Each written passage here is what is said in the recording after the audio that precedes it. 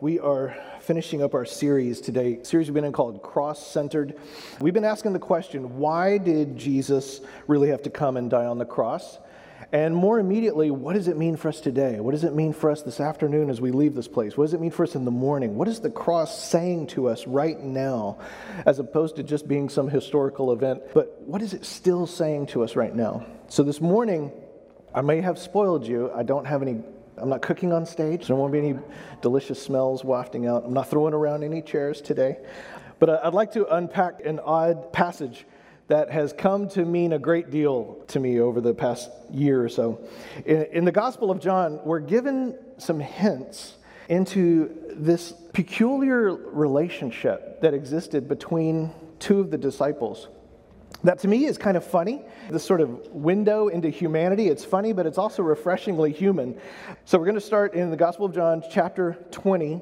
And this is just mere moments, literally moments after the resurrection has happened. Jesus has just risen from the dead.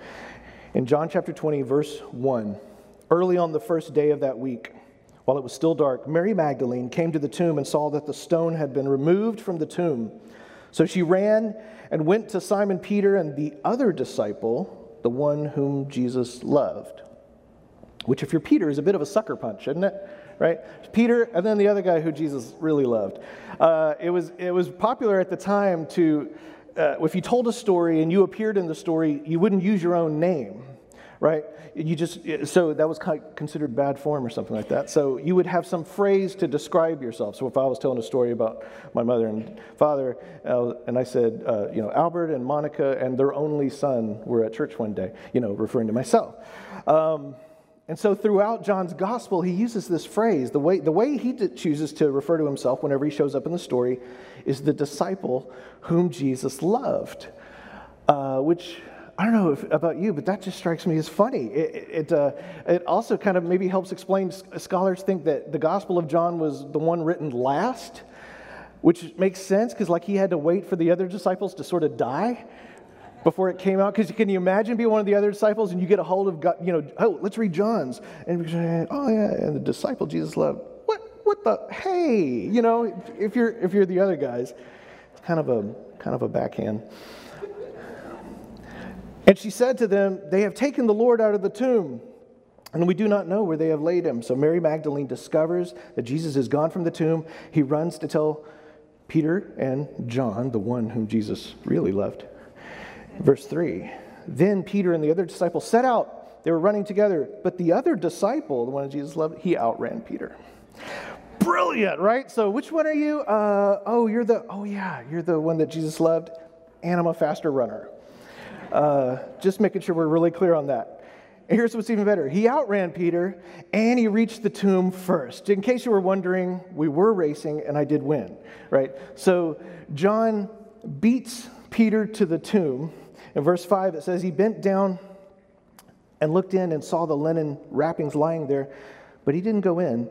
Then Simon Peter came following him and went into the tomb. He saw the linen wrappings lying there and the cloth that had been on Jesus' head, not lying with the linen wrapping, but rolled up in place by itself. Because Jesus makes his bed, right? It's just good manners. I tell my kids this all the time. They're like, I'm too tired to make my bed. I'm like, Jesus Christ rose from the dead, defeated death, hell, and the grave, and he still made his bed. You can make your bed. Just a little parenting tip there. It hasn't worked yet, but it's gonna.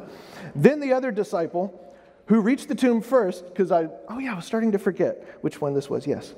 John also went in, and he saw and believed. Because Peter, that unspiritual heathen, he just didn't believe as fast as John did. So we know that John's the disciple that Jesus loved. He believed first, and he's a faster runner. It's very important. So even as John reports this monumental moment in human history. Everything turns on this. BC, AD, here's the dividing line between, the time. The Garden of Eden is being recovered by Jesus, who conquers death in a garden. This is monumental stuff. Christ has triumphed over all the forces of evil. He has been victorious. He's conquered death. He set us free once and for all, right? The crushing blow on the serpent of Genesis 3 has happened. And John wants you to know the tomb is empty. Everything has changed. And I'm a faster runner. These two things sit side by side. Scholars have tried to dissect this for 2,000 years because it's very unusual. And this monumental moment in human history and this petty kind of rivalry that goes on between the disciples. And there's other places in the stories earlier where you see this rivalry between these two. Now, turn the page over to chapter 21. In chapter 21, we're skipping forward in time a bit. So we're going forward about 4 or 5 weeks now after the resurrection. Peter, now remember Peter, if you recall his story, he's the disciple. He talks a big game, right? But when it came to the crucifixion, he publicly denied Christ 3 times. And so, and John, of course, records that in excruciating detail, Peter's denial of Jesus. And Peter's the one that told Jesus one time, hey, Lord, if anybody tries to touch you, my sword is out and I'm going to whoop them good, right? And when it came to his big hero moment, he just completely wusses out and denies Jesus 3 times. And so there comes this final encounter in John 21 between Jesus and his disciples just before he ascends into heaven for good. And they're gathering on the beach by the sea, and Jesus makes them breakfast over the fire. And Jesus takes Peter aside. And in verse 15, Jesus says to him, Simon, son of John, do you love me more than these? And he said to him, yes, Lord, you know that I love you. And Jesus said to him, feed my lambs. A second time he said to him, Simon, son of John, do you love me? And he said to him, yes, Lord, you know that I love you. And Jesus said, tend my sheep. And he said to them a third time, Simon, son of John, do you love me? Jesus essentially asks the same question 3 times, and there's some little subtle differences in the way he asks the questions that are interesting to study. But for our purposes today, he asks him 3 times, and we can guess exactly why Jesus is getting at that. And it says that Peter felt hurt because he said to him the 3rd time, and it's all coming back to Peter now. Do you love me? And he said to him, Lord, you know everything. You know that I love you. And Jesus said to him, feed my sheep. So what Jesus is doing here is a very holy thing. He has just restored Peter, basically. He's restored Peter back into kind of like, we would say, he's restored him to the good graces. And he's restored him to this sacred task of being a leader among the disciples. It's a holy calling to take the gospel to the world, to take care of God's people. Earlier in his ministry, Jesus had referred to Peter when he said, on this rock, his name means rock. And he said, on this rock I will build my church. So there was this idea that Peter, he's going to have a really important part to play in all of this. But then Jesus says some troubling things. In verse 18, he says, very truly, he's talking to Peter, he says, I tell you, when you were younger, you used to fasten your belt and go wherever you wished.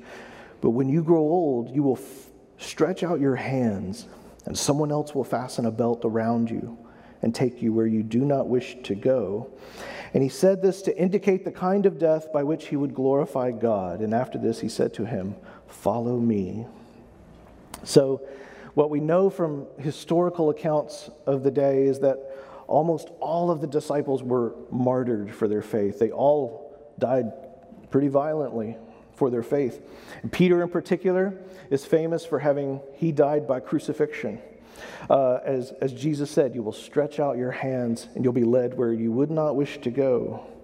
The church father Jerome, in fact, records that Peter insisted on being crucified upside down because he felt that he was unworthy to be crucified in the same form, the same manner as the Lord was.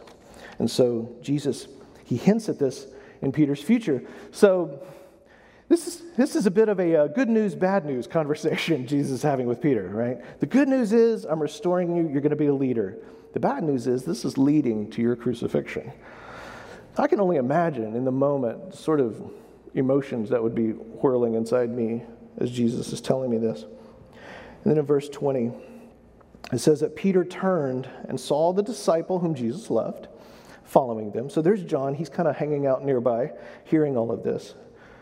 John was the one who had reclined next to Jesus at the supper and had said, Lord, who is it that was going to betray you? So John's just making sure we also know, did I mention I get to sit by Jesus at dinner?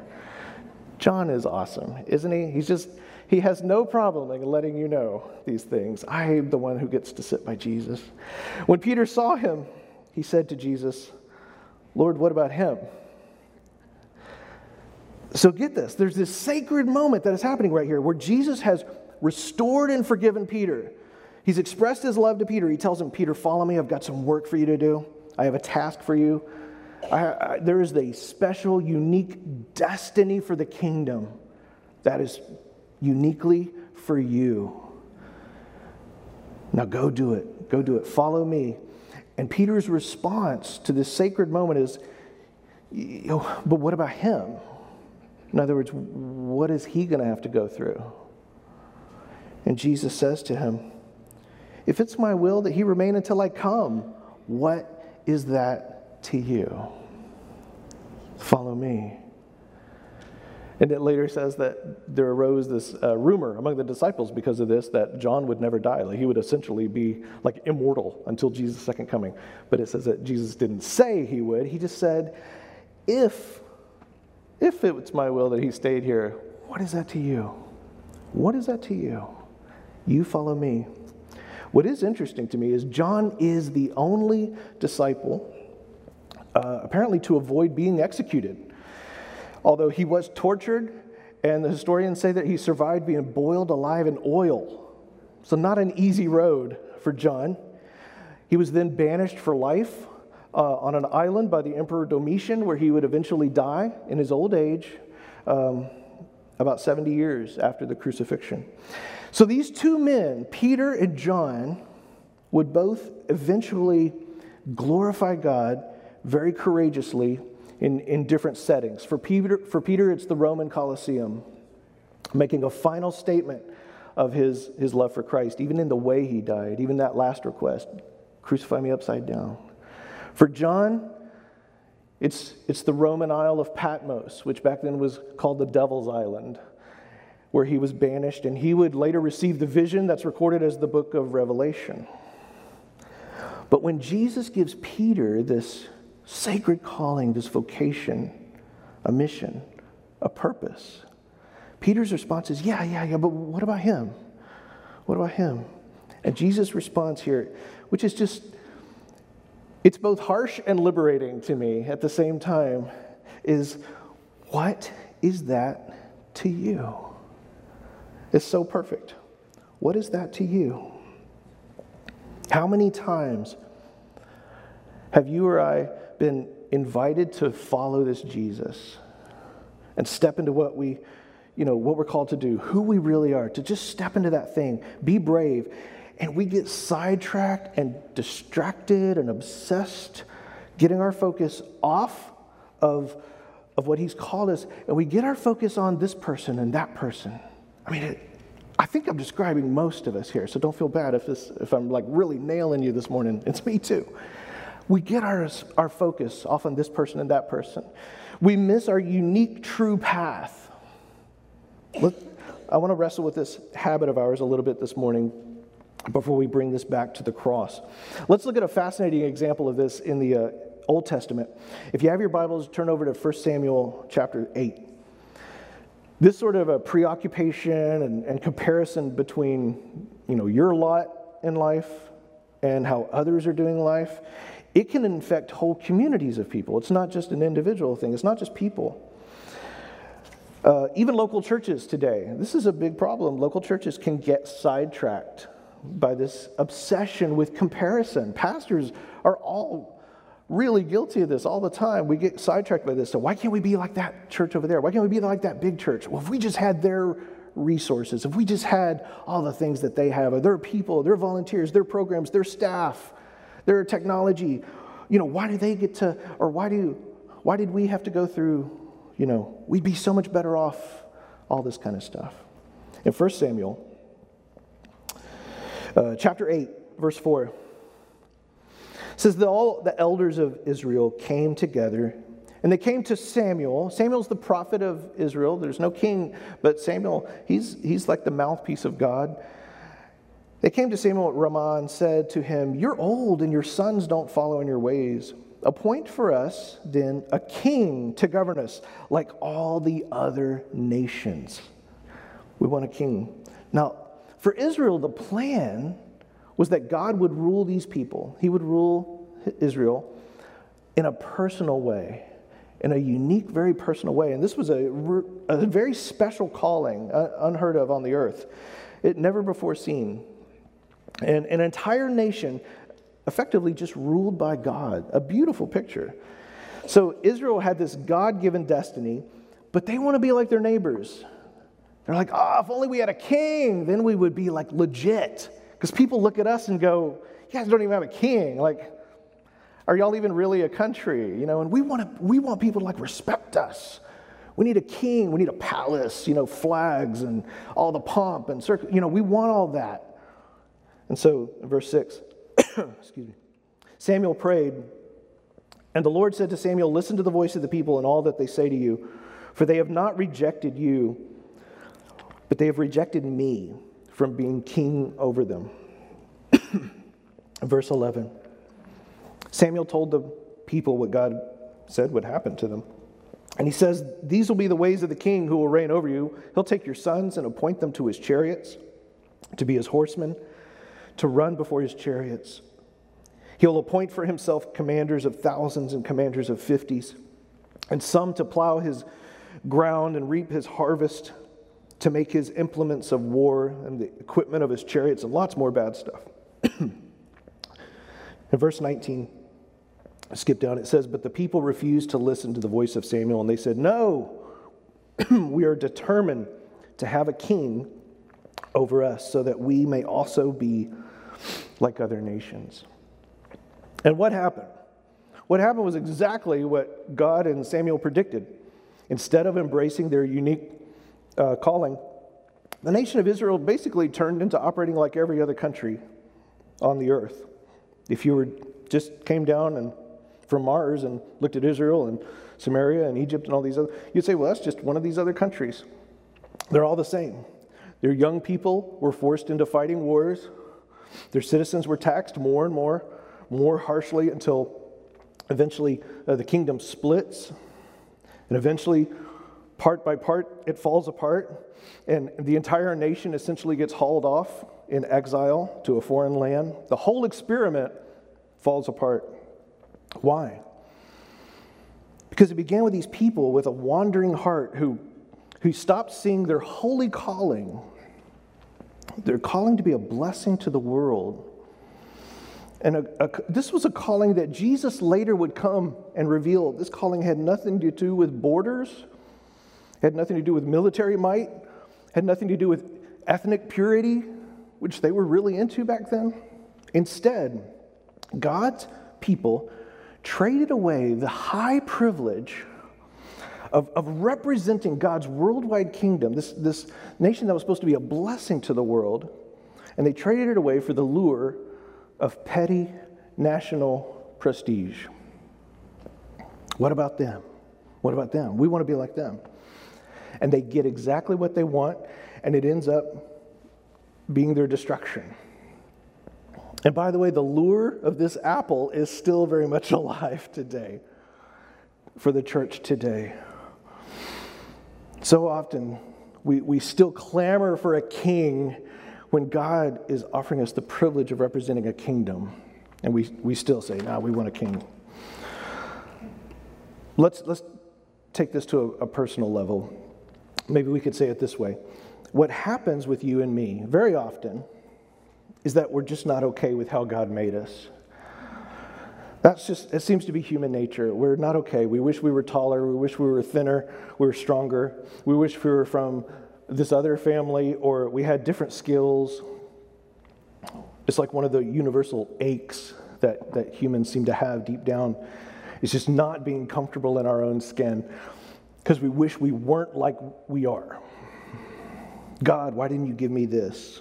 Why didn't you give me this? Why did you burden me with this thing that others don't seem to struggle with? They don't seem to have this condition, but I seem to have this chronic, maybe it's an illness. Why I have this? Why? Why wasn't I born into this privilege? This other person he was just like born into this, and I wasn't born into this. How come you allowed me to go through this tragedy that this person didn't have to go through that? And when we do this, it's not just us internally that suffers. It's not just something that, we keep into ourselves. When we're constantly wrestling with who we are, when we're not at peace with our own story, it can't help but manifest in our relationships with other people. It's going to manifest. Because how can you be at peace with other people if you're secretly wishing, I wish I had that person's this? It can't help but show up in the form of resentfulness and judgment. We get these, that's where you get into all that passive-aggressive stuff that often happens, even between friends. They're like, why is that thing here? Because there's some sort of resentment there. There's some sort of envy going on. I wish I had his thing. I wish I were born with. I wish I had their ability. I wish they at least suffered as much as I do in this area. We wish. And Jesus says, what is that person to you? What is that to you? You follow me. Follow me. And maybe we spend so much of our energy and some of our prayers begging God to change the situation we're in, change the person we are. And meanwhile, God, what if he's just patiently waiting for us to embrace the person and the story that he's created for us? God says, what's that other person got to do with you? I've called you to this. I've called you to this. Let's get going. I've got stuff for you to do. We've got a mission to accomplish. And I'm telling you, there's a joy and there's a freedom in that. Let's look at this from another angle. I find this fascinating. Exodus chapter 20, if you want to turn over there, you can. Exodus 20 records the 10 Commandments. Everybody's heard of the 10 Commandments. And what's fascinating about these 10 Commandments is the first 9, you see them summarized right there, they're what we might call external commandments. They're externally observable. Like if somebody murders somebody, you can go, well, there's a body, and that's not moving anymore. I think that person was murdered, right?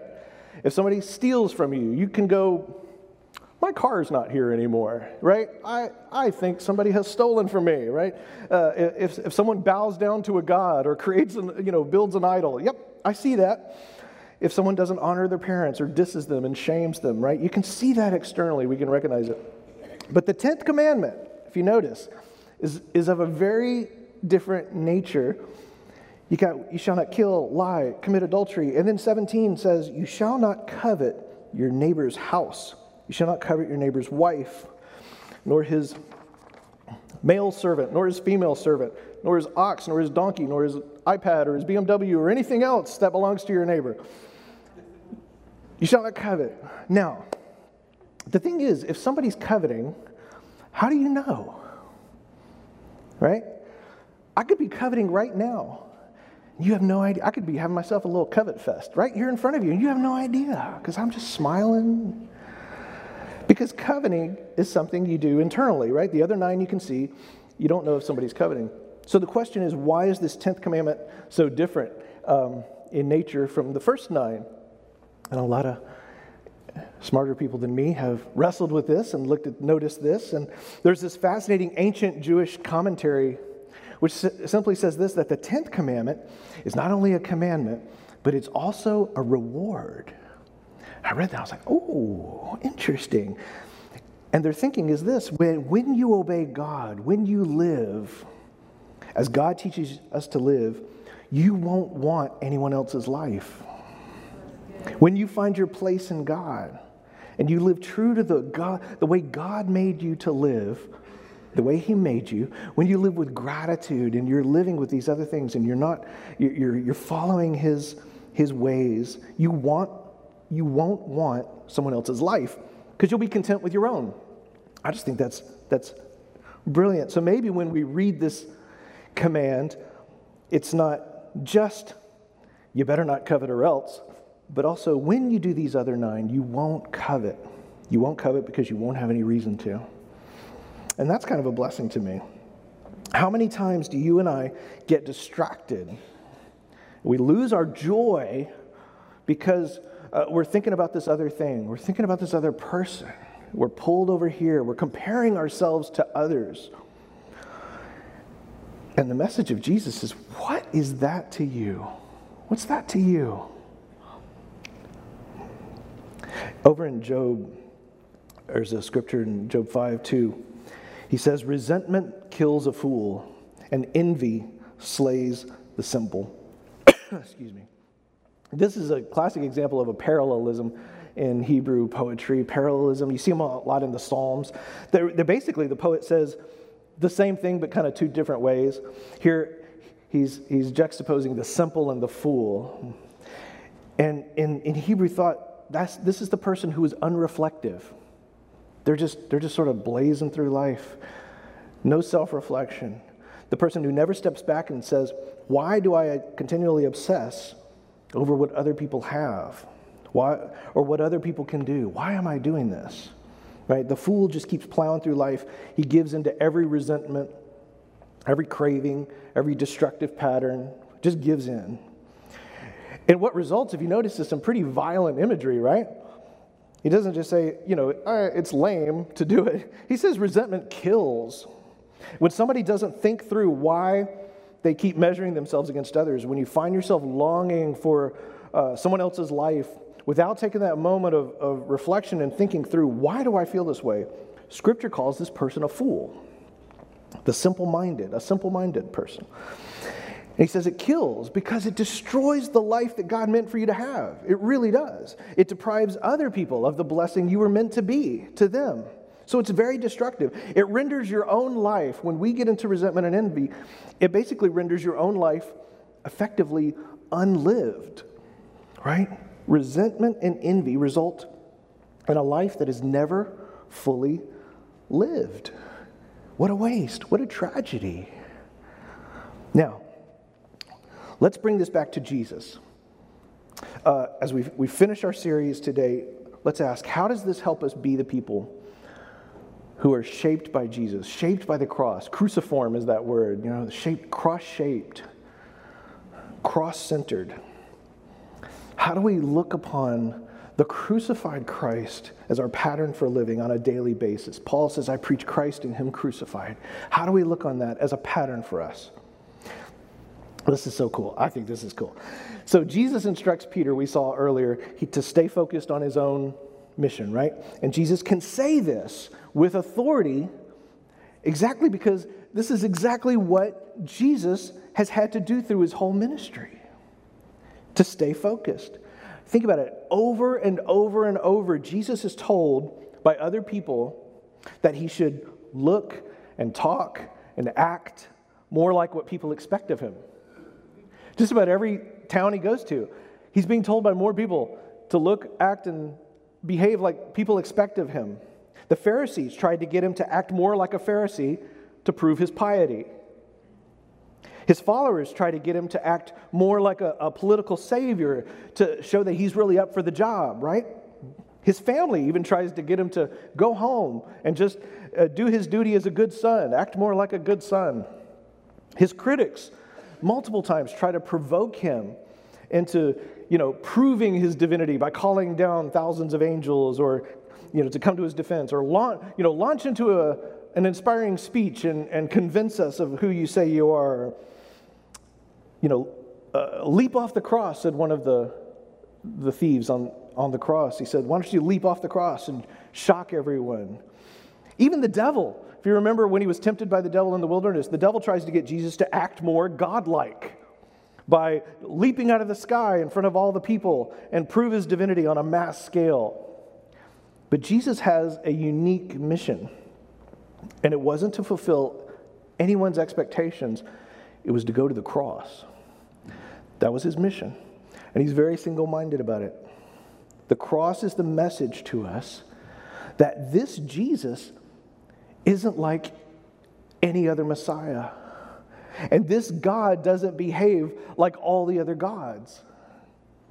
Because Jesus allowed himself, he gave his life and allowed himself to die like no other Messiah would. He was able to conquer death like no other Messiah could. Right? And Jesus had the choice continually to behave in the way that was expected, to prove that he was just as powerful, just as capable as any other military leader or political leader, religious leader. And instead, he did what he was called to do.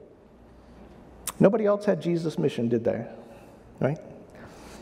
He knew what he was called to do, and he stuck to it, which was to become the Lamb who was slain without defending himself. He had the opportunity. Don't you know Jesus would have made a great lawyer? He probably had the greatest zingers that would have just left everybody weeping in his presence, right?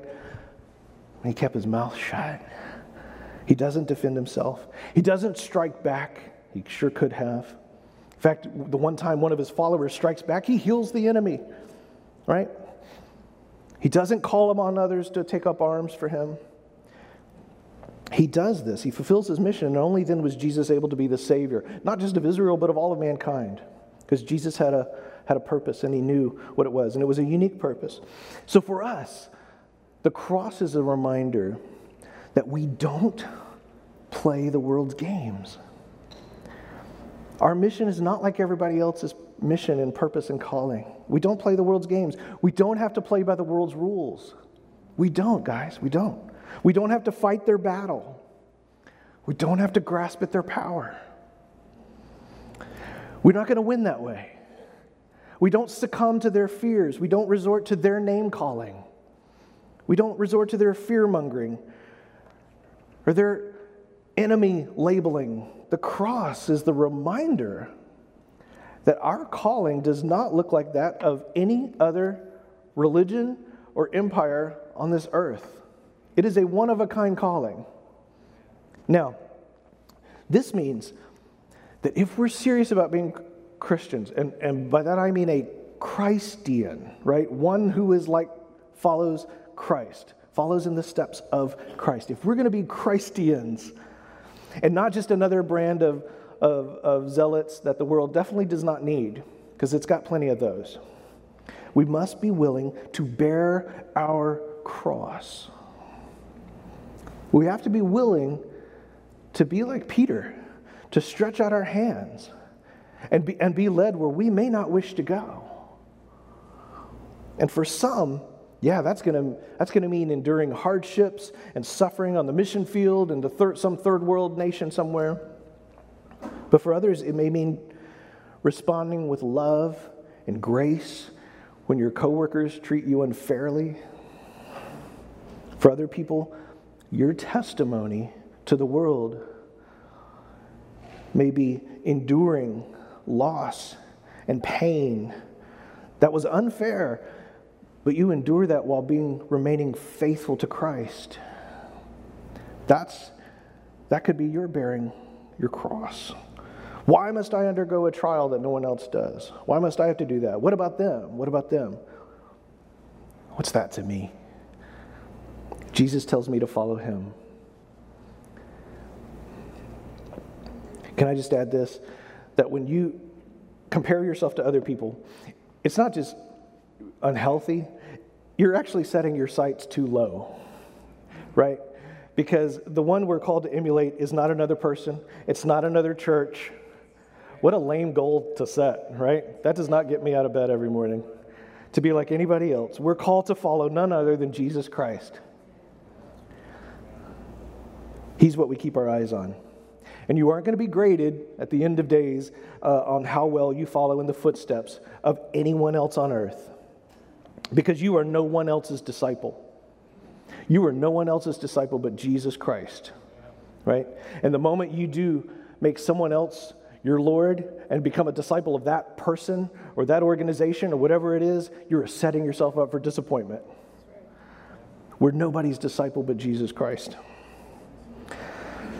Why does it seem then so much easier to focus on what God's doing with other people? If this is so obvious and it's all through Scripture, why do we keep coming back? Why do we compare ourselves to other people? And I think at the end of the day, it's because comparison is a shortcut to action. It's an easier way to go. Comparison is a shortcut to action. Resentment and envy, honestly, they take all the pressure off me. Because then instead of me doing what I'm supposed to be doing, it allows me to just wallow in this nice, comfy mud puddle of what's going on with so-and-so. What about them? What about them? What about this person? And I'm telling you, what Satan wants most is to get your mind off of your unique God-given identity, your unique mission, and to sucker you into gauging the fairness of your story compared to another story. If Satan can get you there, he's won. He don't care what else you do. But when we learn to trust God, to grow in our confidence of who we are in Christ, you know what? We're also going to become more at peace with who we're not. And I know that's for some of you today.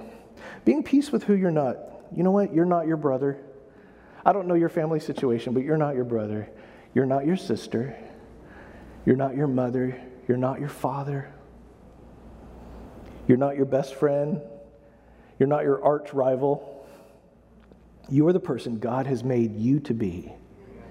You. You weren't that coworker. You're not that teammate. You're not that preacher, that famous person on YouTube or whoever it is, that writer or that singer that just seems to do it so effortlessly, and they're so well spoken and they're so funny and they're all these things. God sets you free from all of that. Be free from all of that. To actually be you. The you that only you can be and nobody else, right? And you know what? We really need you to be you. We need you. This community, you fill a part that no one else can, right? We need you to be you. Resentment kills and envy slays. What is it about others today that you find yourself endlessly preoccupied with, and it's killing your joy? It's slaying your soul. It's destroying the whole story that God wrote for you. And you're dying inside. And the strong, life-giving words of Jesus to you today are, what is that to you? Just follow me. Let's pray. Heavenly Father, dear God, we want to be true to the path you have given each one of us. Lord God, you call us into community so that we can help one another become more like Jesus. We say it all the time. We don't want to be more like this person or that person, but all of us, Lord God, want to be more like Jesus.